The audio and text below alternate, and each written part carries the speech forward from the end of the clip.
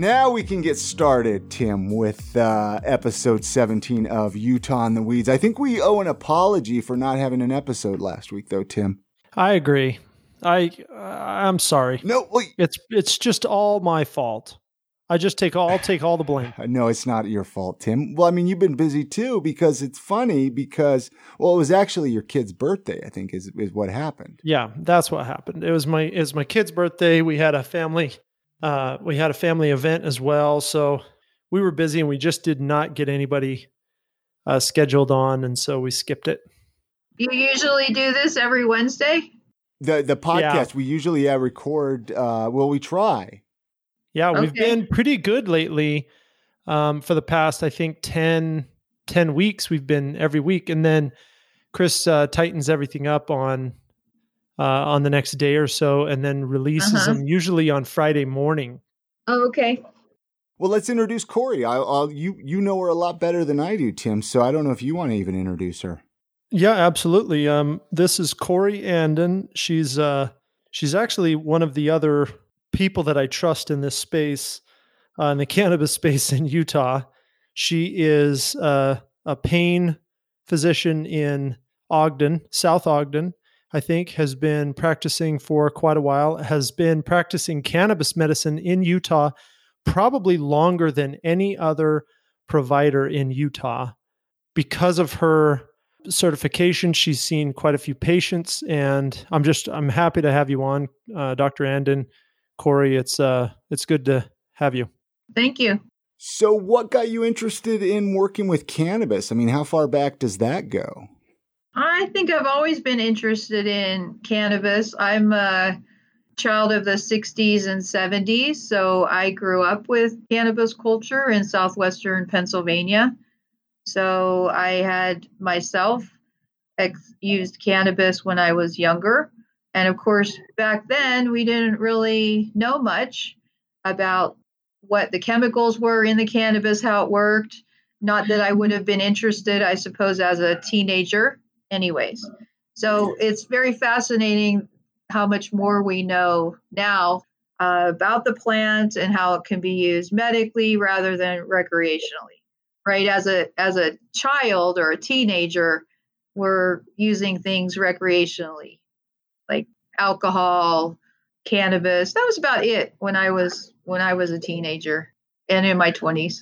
So then, as other states have started to legalize, I guess we would say, cannabis for medicals, the states seem to start with medical cannabis and then recreational, or what we now call adult use cannabis. I became more interested and fascinated with the use of it medically. There's more information online and in books and conferences. So I just started investigating on my own to educate myself, and I find the topic to be quite fascinating. So to address the need as it arose in November of 2018, when the legislature approved House Bill 3001, there seemed to be no one taking up the force of allowing people to use it legally, giving people letters, but more so evaluating patients and educating them about the medicinal use of cannabis. So it's been a learning process for me and with my patients along the way. I really approach it from a medical perspective. I've seen quite a few people who, I would say most people have been using cannabis, smoking cannabis. And so it's been interesting to re-educate people on other ways of using cannabis for better medicinal benefits, as well as to be compliant with the Utah laws. When you talk about smoking cannabis, I mean, I think you and I have touched on this before. What's your feeling about the smoking it?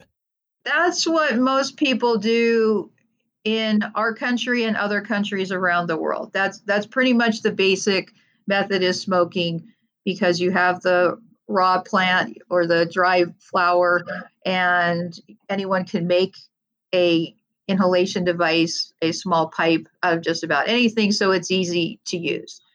in my opinion, it does seem to have benefits. I would say that it seems to be more recreational than medicinal in the sense that smoking using a flame is a very high temperature, 1,000 to 2,000 degrees. And we know now about the chemicals in the plant, and their activation or boiling points are at much lower temperatures, more in the 300 to 450 degree Fahrenheit range.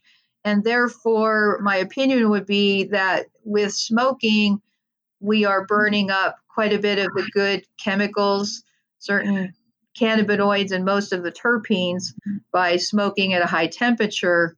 So the alternative, still with inhalation, but using a dryer vaporizer, I think, and science would say that that better accesses the medicinal properties of the cannabinoids and terpenes, lowering the temperature at the 300 to 450 degree range. So I don't particularly mind if people prefer smoking, but insofar as that is not legal in Utah, I certainly counsel people and advise them as to the potential reasons why they would choose to not smoke and rather use a vaporizer, meaning, number one, that's what's legal. Number two, you get more access of the cannabinoids and terpenes by using a lower temperature of the vaporizer. And number three, you also avoid the toxins, potential carcinogens in smoke, ash, etc., via smoking, and that particular matter getting into your lungs. There's a lot of good information there.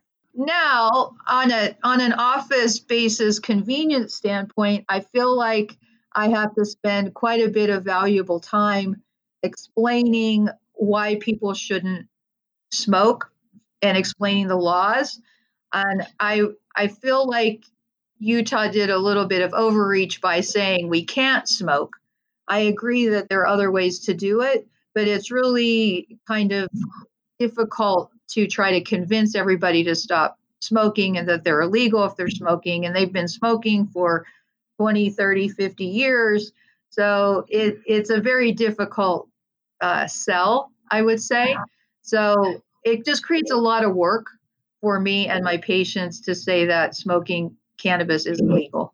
Now, was that a big thing in Utah? The reason it did pass, though, is the fact that they did get rid of the smoking aspect, though? Was that kind of a big, like, just only allowing edibles and vape and, like, tincture? I wonder if that helped pass it easier. Well, I don't think that was part of Prop 2. Prop 2 passed. Prop 2 was fairly liberal. We were allowed, or the populace was allowed to grow plants. Then the legislature morphed it into House Bill 3001, where they changed things. So I don't know where that came from. In researching in other states, there are other states that have some more restrictions, like we have with no smoking or even no flower. I think some of the southern states per se have some, higher restrictions. But I can't tell you why the legislature decided to do that. I have yet to find out how much the Utah Medical Association has put input into the decisions of House Bill 3001. I have called and left messages at Utah Medical Association, and no one has decided to call me back yet. Well, maybe they'll get your message. Maybe somebody from the Utah Medical Association listens to our podcast. I don't know. I'll be interested to hear. If you get a call back, I'll be interested to hear. Well, that. I don't know. I called last week. No one's called me back. I'm giving them a little tincture of time. But if no one calls me, I'm gonna call again. It's on my list. I don't want to be bugging people per se, but I think this is important to me, all of us as clinicians, as well as our patients, to clarify how we are proceeding forward with this.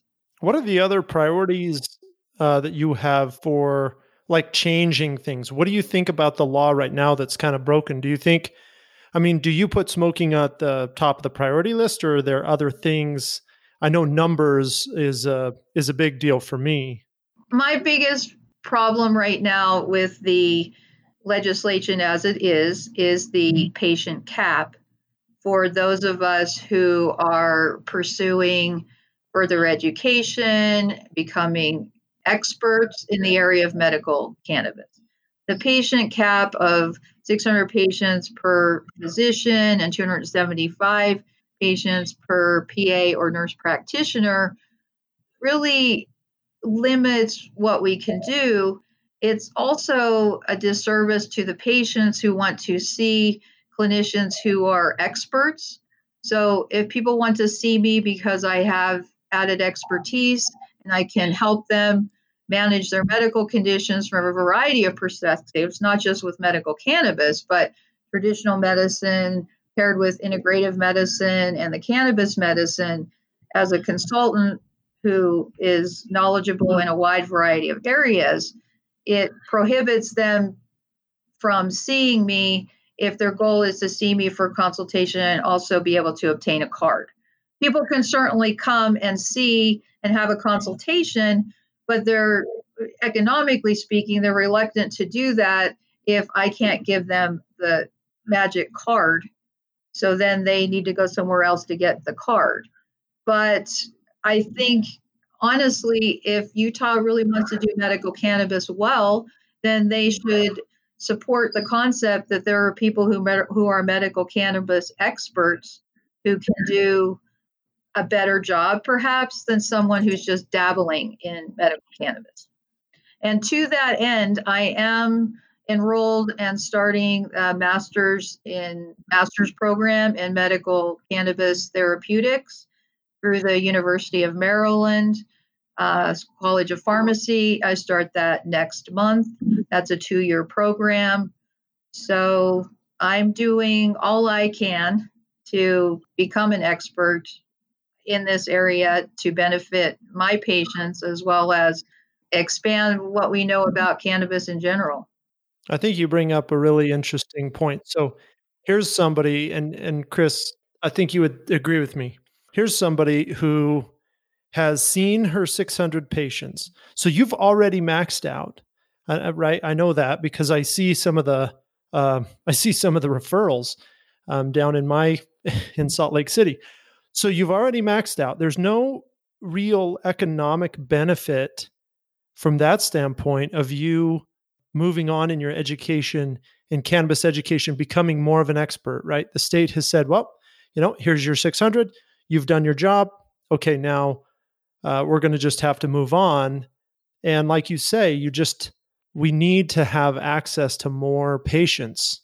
I get the same thing. And so I know exactly the trouble. Have you right? reached your maximum? Yeah. Your cap? Yep. So at times I'll go in and have to consult, but somebody else has to see the patient.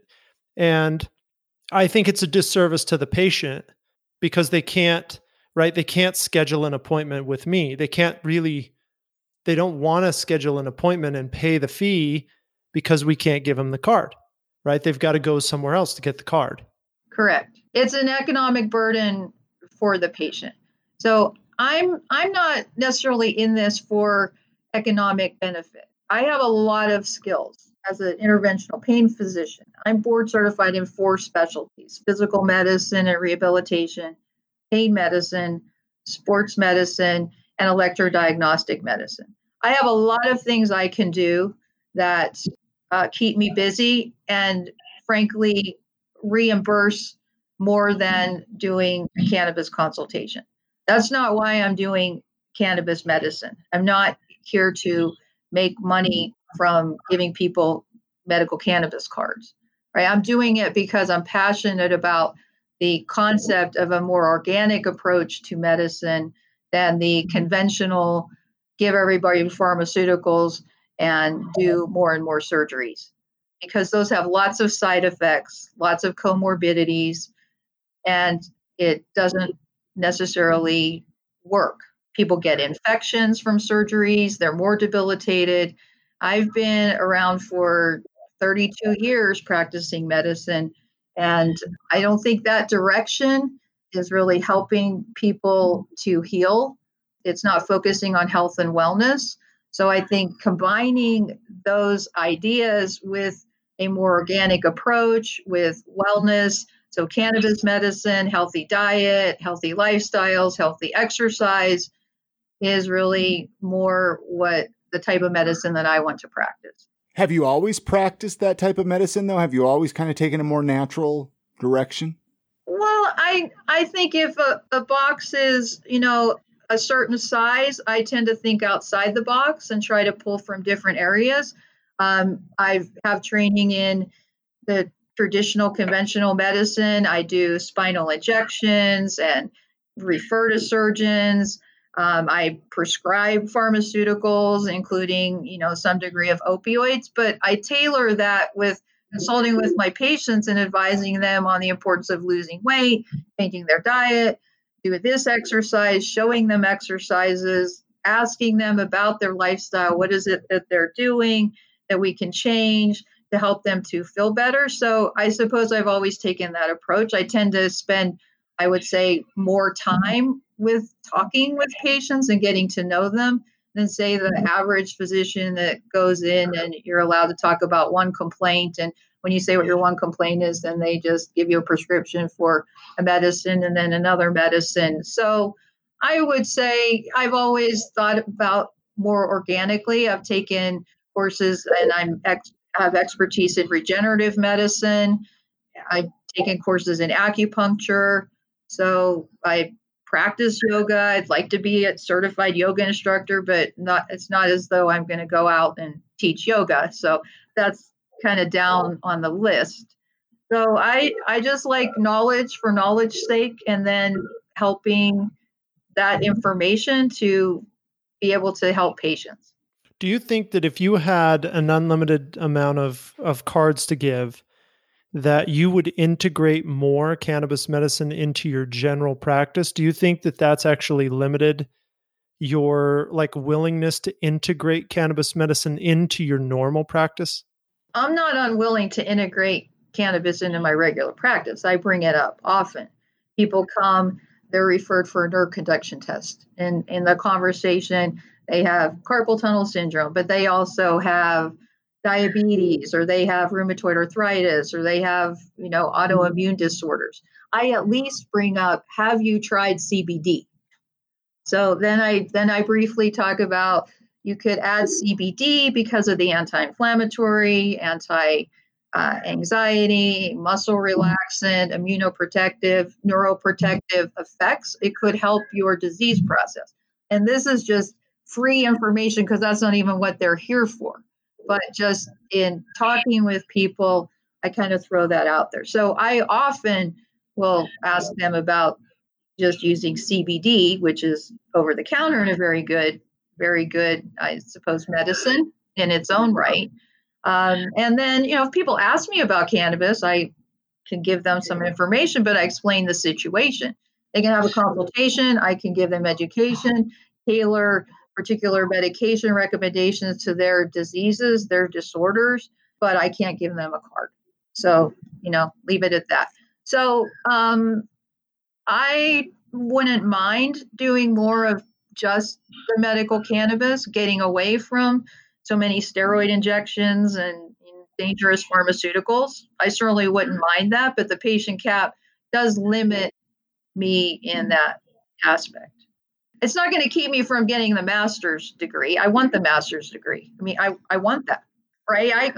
I could quit doing this. I could get an industry job, I suppose, but I don't really want to. I'm good at being a physician and helping people. So we'll see what happens if the legislature decides to change that. I think that you and I can actually help them do that, right? As this QMP working group with the Utah Cannabis Association, and we can try to push their priorities. I know the industry is supportive of some experts, so hopefully that makes a difference. I don't know how much the legislative push people like you and I have in the whole scheme of things, but I think the industry with the money that backs this industry probably has more influence than we do. Just speaking realistically. I would hope that the industry would have an interest in their having actual experts and specialists that they could refer to. As far as the industry, though, making money, as long as there are any number of QMPs who are authorizing people to have cards, so they have customers coming into their business, I don't know from a bottom line economic perspective, they care where they came from. But if there are not enough QMPs and for the number of people who want to get cards, then that might be an issue for them. But so I would hope that they would want there to be experts from the standpoint that it's better patient care to have people who have more expertise and more guidance. Sure. And I have reached out to legislators. I have contacted by phone and sent emails to a number of legislators, including Evan Vickers, who was one of the authors of the bill, and had patients reach out. And initially he was receptive, and then he basically said to stop bothering him. He contacted the Utah Department of Health and the Utah Medical Association, who then contacted me to tell my patients to stop contacting him. So I'm a little bit disappointed in how our legislators work. I thought they worked for us and were receptive to our needs and are here to serve us, not say, don't call me. Yeah, remember, we're in Utah here. You know? Yeah, that's true. And now I understand that we may need to contact Dr. Ward, who will be in the House. He'll be the House representative for cannabis, which I think is a change because Representative Daw, I think, didn't win re-election. Okay. So is that good or bad? Is he pro cannabis then, or no? So he's in Bountiful. He's in he's actually my district here in Bountiful, and he's a physician. Okay. And so I think I think it's yet to be seen, but he'll come with a different perspective because he has a practice. He practices medicine. So I think he should see some value and be maybe more receptive to this type of expertise discussion than the others were. Is that something that we can do? Set up a meeting with him? Yes, and I think that using our our Utah Cannabis Association and trying to come up with best practice guidelines might be a good way to get him involved. We'll invite him on the podcast next. Okay. Once we have a meeting. I love that. Yeah. How much is Dr. Babbitts, who's the medical director for the Department of Health, involved? I don't know much about Dr. Babbitts. I think that's more of a regulatory position, not so much from when I've talked to Rich Oborn. His position is, creating the rules and enforcing the rules, making sure those rules are clear and get followed, not so much guiding the rule making, so to speak. So, and you're saying Dr. Ward would be more able to do that because he's going to be a legislator. Yes. So as we move forward into the fall and into the session, he and Senator Vickers, I think, will take the lead on making this sort of legislative change. And there's a few priorities, I think, with the Cannabis Association, and that is apparently one of them. Okay. And I did reach out to some legislators on the advice of a former legislator to the senators and legislators on the Health and Human Services Committee. And I was contacted back by one of them who said that they would bring up the issue to their committee meeting. And I guess we'll see what happens. I would be happy to attend a meeting in which legislators could be further educated as to what we're seeing working in the trenches, so to speak, what patients are interested in and how we can help patients and how we can make the medical cannabis program better. I would hope that, again, that would be something they were interested in. In not hearing back much, I guess I'll just assume they're overwhelmed with the COVID pandemic issues, and maybe that's why we're not hearing a lot on this, but I don't know. How has COVID affected your practice? Not too much, really. When we had the initial shutdown, we were out of the office for 2 weeks. Then I did telehealth for 2 weeks. Then we've been back in the office. Is the process changed dramatically or just some? We wear masks. Got it. My office is in a hospital. My office is located in Northern Utah Rehabilitation Hospital. So I have an office clinic in here. So it's very professional, and they have their own rules for when people walk in the door. So there's checking people's temperature and, asking the questions, have you had this and that symptom or such. So people are screened, and then we're wearing masks. I have another question about more specific to cannabis. When you talk about pain and cannabis, what's your discussion with a patient about pain and cannabis and how cannabis works for pain? Because you have such a good education and such a good foundation of pain management from essentially like an opioid or a prescription medication or injection. What do you talk about with patients with pain? How is cannabis different, or how is it going to help them? So it depends on the perspective of what the patient's coming from. So some people are coming, their qualifying medical condition is pain, chronic pain. So some people have already been using cannabis, and some people are new to it. So some people are young and they have kind of musculoskeletal ailments and haven't had major surgeries, or other people have had multiple back surgeries, neck surgeries, joint surgeries. They've been on opioids and combined with other pharmaceuticals for years, and they're either still on them or they've weaned themselves off of them. So it depends on their starting point. But I explain that the cannabis plant has numerous chemicals, over 400 chemicals. We have more than 140 cannabinoids and 200 terpenes, and all of those chemicals working together creates a medicinal effect. So I explain that the major cannabinoids that we know the most about have THC and CBD, have potent anti-inflammatory, analgesic, muscle relaxant effects, plus the potential psychoactive effects, CBD being calming, THC being some psychoactive but spiritual.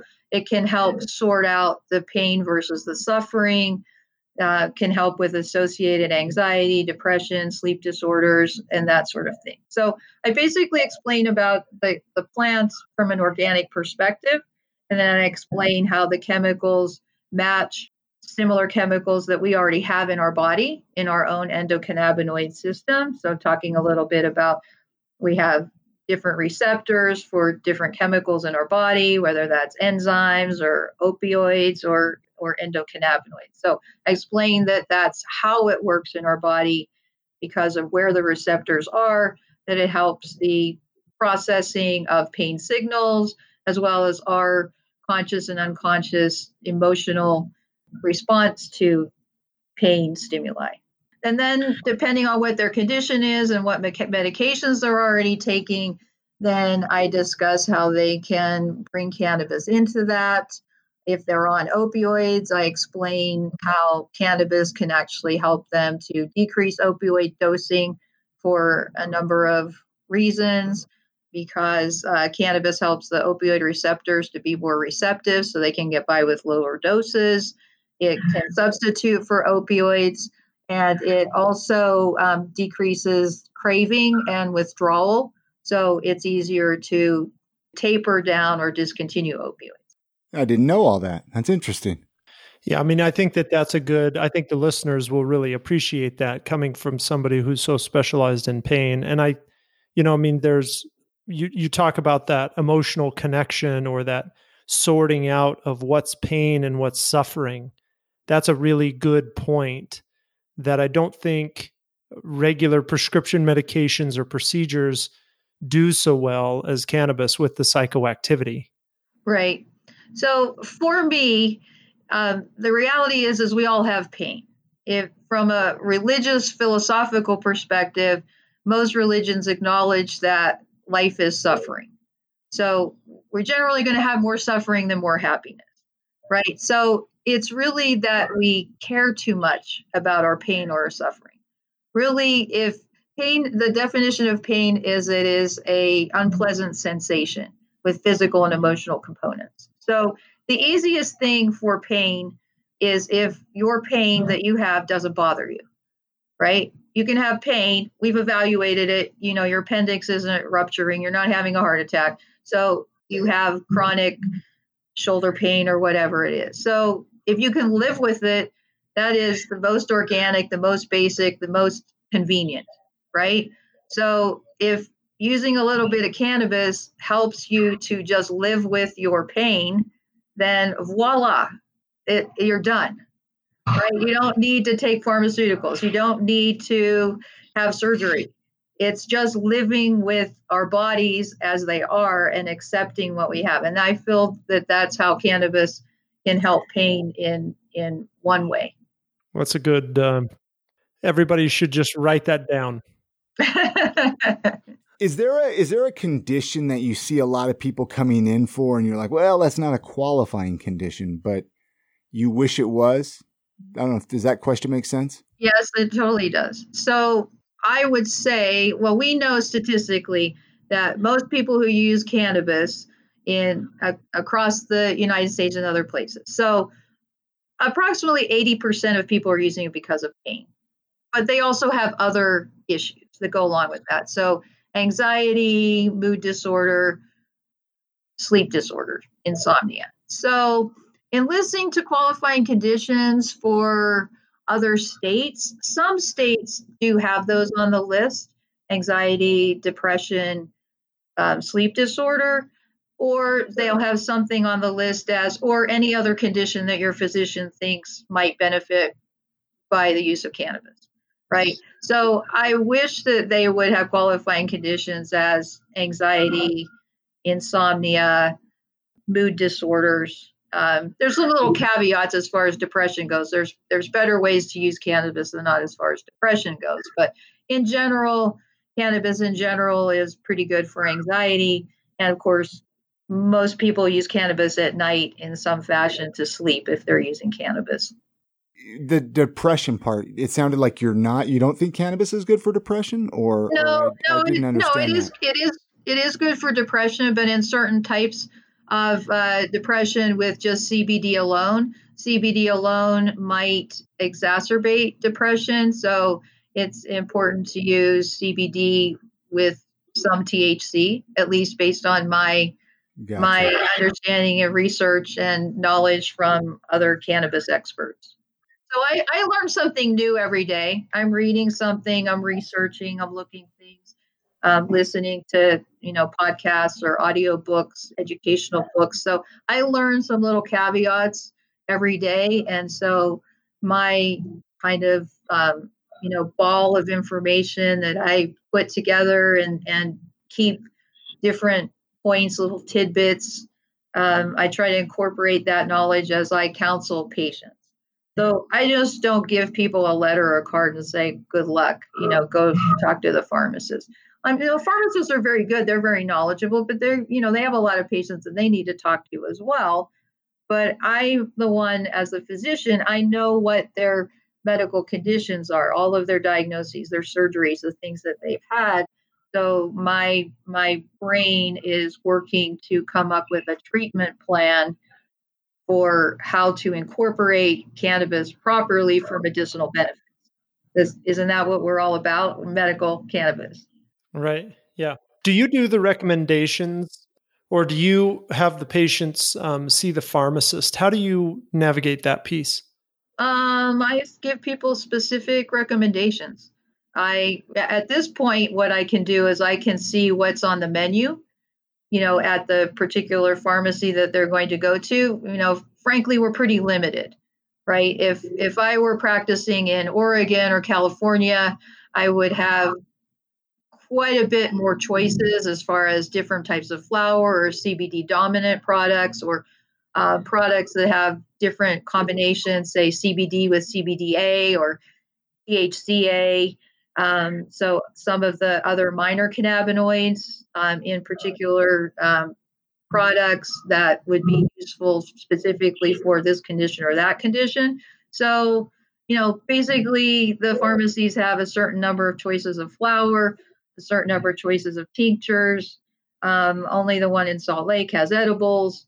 So, I counsel them as far as what they could get at a local pharmacy, but also potentially if they went somewhere else out of state, that there might be more selection. They could look at other specific products. So I do get fairly specific, but acknowledging that every patient has a different response. So I say, this is what I recommend that you start with and do this particular product or medication at this dose for a certain period of time and then gradually increase it. And people have my office phone number. Many have my cell phone number. They can call me anytime and ask me if they're having questions about what they're doing, how it's working, or what the dosing is. That's pretty impressive. Yeah, no, it's cool that you're willing to kind of help people along the way. I hear a lot of stories of these doctors out there that they give a card and it's like then they're hard to get a hold of. It's like, well, okay, some of these people need a little guidance. Well, that doesn't sound like good medical care. No, not by any means. But it happens, unfortunately. It happens. Well, that sounds like more of an economic model, and I'm doing more of a medical model. Yeah. Yeah, absolutely. Any other questions for Corey, Tim, or what else you got there? Well, I mean, I could ask her questions all day, but I think the pain, and of course we kind of work in the same silo, so to speak. So we have a lot to discuss, but I think the thing that was most important to me today was talking about pain, really getting some more exposure for Corey, because I don't think a lot of people know you're out there, frankly, because you were full on day one. And no, so not quite day one. I'm still seeing people for consultations. I've definitely seen more than my 600 for people for consultations to advise as far as, how to use cannabis, different products for different conditions, different methods of using it to treat their conditions, and then, tweaking that as they get started, especially people who are new and haven't used it. I spend quite a bit of time reassuring and explaining and talking about different things, but that's what I like to do. I like talking to people. I like understanding where they're coming from and trying to get them to a better place with their health. So why would somebody come to you for a consult if they can't get a card? Because they want to know how to use medical cannabis better. So if somebody just wants to keep on smoking their weed, whatever, and they just want to get a card so they're legal, so they can just, go buy flower and smoke. Okay, fine. But I see a lot of people who that's what they're doing, and they're not really getting better. So that's fine. If they just want the card. But there are people who truly want to be healthier or more well. They have MS, they have Parkinson's disease, they have pain disorders. They've been down that line. They've tried everything. They need some guidance. They have gastrointestinal disorders, children with autism, people with seizures. No, they don't just want a card so they can go out and buy cannabis. They don't even know how to use it. But wouldn't they want to get legal, though? That's the point I'm trying to make. Why wouldn't they go to somebody who they could get a card from? I'm just trying to understand. Yeah, I totally get it. They can certainly do that just to get a card and be legal. That's up to the person. There's plenty of people out there giving people cards. So if they're comfortable getting the card and they're going to go experiment on their own and discuss with the pharmacist, that's perfectly fine, to do that.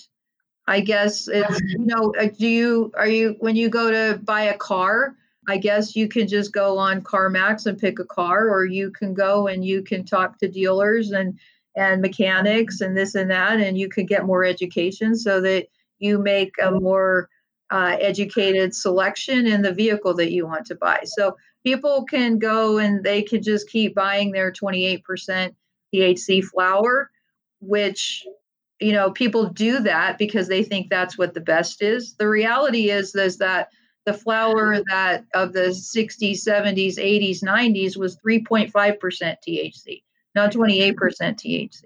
So if you have 28% THC, that means you got a lot less of all of the other cannabinoids that there used to be when the THC was 3.5%. So having been there, I can say, in my honest opinion, the cannabis that was 3.5% THC was better than the cannabis that's 28% THC. So people don't know that, but they don't know what they don't know. And if they want to go and get a card and they want to go and buy 28% THC and hope that helps them, that's their right. That's their civil right. So that's not what I'm about. That's not what I'm about. You speak to the exact problem with the legislation. I mean, by limiting the number of patients that are out there, you essentially force patients to make these choices based on economics, not based on good medical care or what might be in the best interest of the patient. And, hopefully the legislatures listen to that and listen, to that exact thing, that patients don't need to make that choice. They shouldn't have to make that choice. Right. I feel like the system they've set up right now with somehow limiting the number of cards a patient can get it's just setting up opportunities for people to just get people cards because patients think that's what they need is just a card. Right. I see plenty of people who come who I've given cards to or letters who I have educated, and at least they expressed to me, wow, that blows my mind. I didn't know anything about cannabis that way. And they seem open to trying different methods because smoking cannabis, you have a semi-immediate effect and it lasts 2 to 3 hours. So now you're smoking cannabis all day if you're trying to get around the clock pain relief. So all that smoke and tar and hydrocarbons in your lungs, there's better ways to do it to have better effects and not waste money, basically. I mean, cannabis is expensive. So I feel like people should buy the products that are best for them. Now, if best for them is that they just want 28% THC flower and 80% vape pens, and are, doing whatever with that, that's up to them. That's fine. But that's not my core patient. That's not my objective. My objective is to help people to have better health and wellness. Well, this has been a great discussion. Yeah, no, absolutely. Absolutely. Anything else you have to say, Corey, or how can people get a hold of you or website? Yeah, I have a website. Everything's on the website. That's the best way to reach out to us. So CoreyAndonMD.com. Lots of information. Of course, we do have office phone number 801-732-5914. And we're here to help. That's great. Tim, you opened up you're in Kaysville now. You have a new office there too. I wanted to touch on just a little bit here before we wrap up. We have a couple of clinic spaces in Kaysville, 140 North Kaysville, there on Main Street. It's inside Wellness Underground. It's a nice little shop, and there's nobody there, kind of in this bountiful Kaysville area right now. So we've opened up. There's appointments. We started taking appointments as of Monday. Yeah, as of next Monday. I'm going to be there myself, trying to get the kinks out of things. But you can definitely get a hold of us through utahmarijuana.org. And that's a place where you can find out more information about that Kaysville location. And of course, get a hold of us in Salt Lake as well. through utahmarijuana.org. My number, in fact, there's no new number for Kaysville. My number is 801-851-5554, and we're always there. Very cool. How about you, Chris? Well, IamSaltLake.com is my other podcast I do with my wife, I Am Salt Lake Podcast. Go give that one a listen. But I wanted to tell you I got stickers made. And you did? Yeah, well, they're not in. I'll have them next week. So I'll show you. So I just wanted to tell the listeners that too, because I know we were talking about it, I think, on the last episode. So yeah, absolutely. In fact, we got some podcast stickers coming and masks. We've got a little mask thing being done right now, and there'll be more to come about that on our social media, but we're going to donate the money from masks. They're kind of a subtle cannabis design. And so they're not like a big green leaf on your face. They're just this kind of nice quilt type pattern, multicolored, and they have a little leaf design on them. So we're going to sell them for, I think, $12 or so. And we're going to donate all the money to some cancer treatments and some cancer research. It's close to me. It's my family. I've got a close family member that's fighting some colon cancer, some recurrent colon cancer. Very cool. I want to get one of those. Very nice. Yeah, very good. And how will we find out about the mask at utahmarijuana.org? Yeah, so if you follow us on social media, Utah_marijuana_org, or me, Tim Pickett, on Instagram or Facebook, and I'll shoot it over to you at I Am Salt Lake as well. Cool. So we can get some info out.